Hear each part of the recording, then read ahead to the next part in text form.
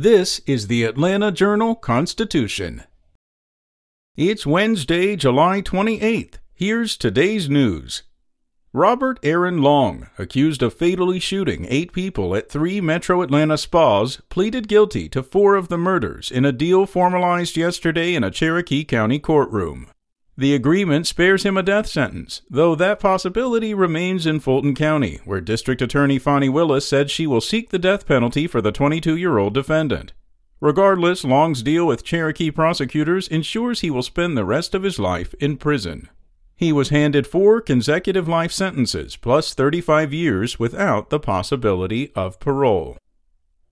In other news, Georgia's largest school district announced yesterday that it's requiring masks for students, staff, and visitors to all district facilities and on buses, regardless of vaccination status. Gwinnett County school officials said the decision was made in response to new guidance the Centers for Disease Control and Prevention issued Tuesday, which called for the wearing of masks in schools. Elementary students and the youngest middle school students are not eligible to be vaccinated against COVID-19 because no vaccinations have been approved for children under 12. The school district also said many students and employees eligible to be vaccinated are not.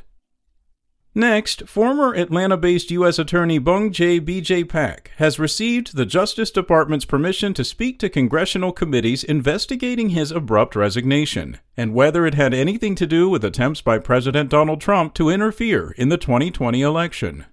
Pak had already said he would be willing to speak to the House Oversight Committee if he had clearance to do so, after a trove of emails released in June shed new light on his final days on the job.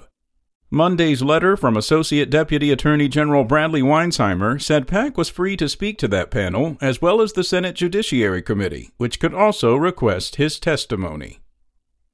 And U.S. Representative Marjorie Taylor Greene and 2 other lawmakers are suing Speaker Nancy Pelosi and other House staffers over fines they received for violating rules on wearing a mask.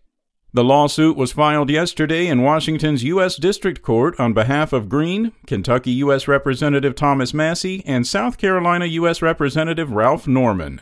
Last week, the House Ethics Committee rejected appeals filed by all 3 representatives over the $500 fines they received after refusing to wear masks on the House floor, as mandated by Pelosi as a precaution during the coronavirus pandemic. That's all for today. Check back each weekday morning for more from the Atlanta Journal-Constitution or go to ajc.com. Have a great day. Spoken Layer.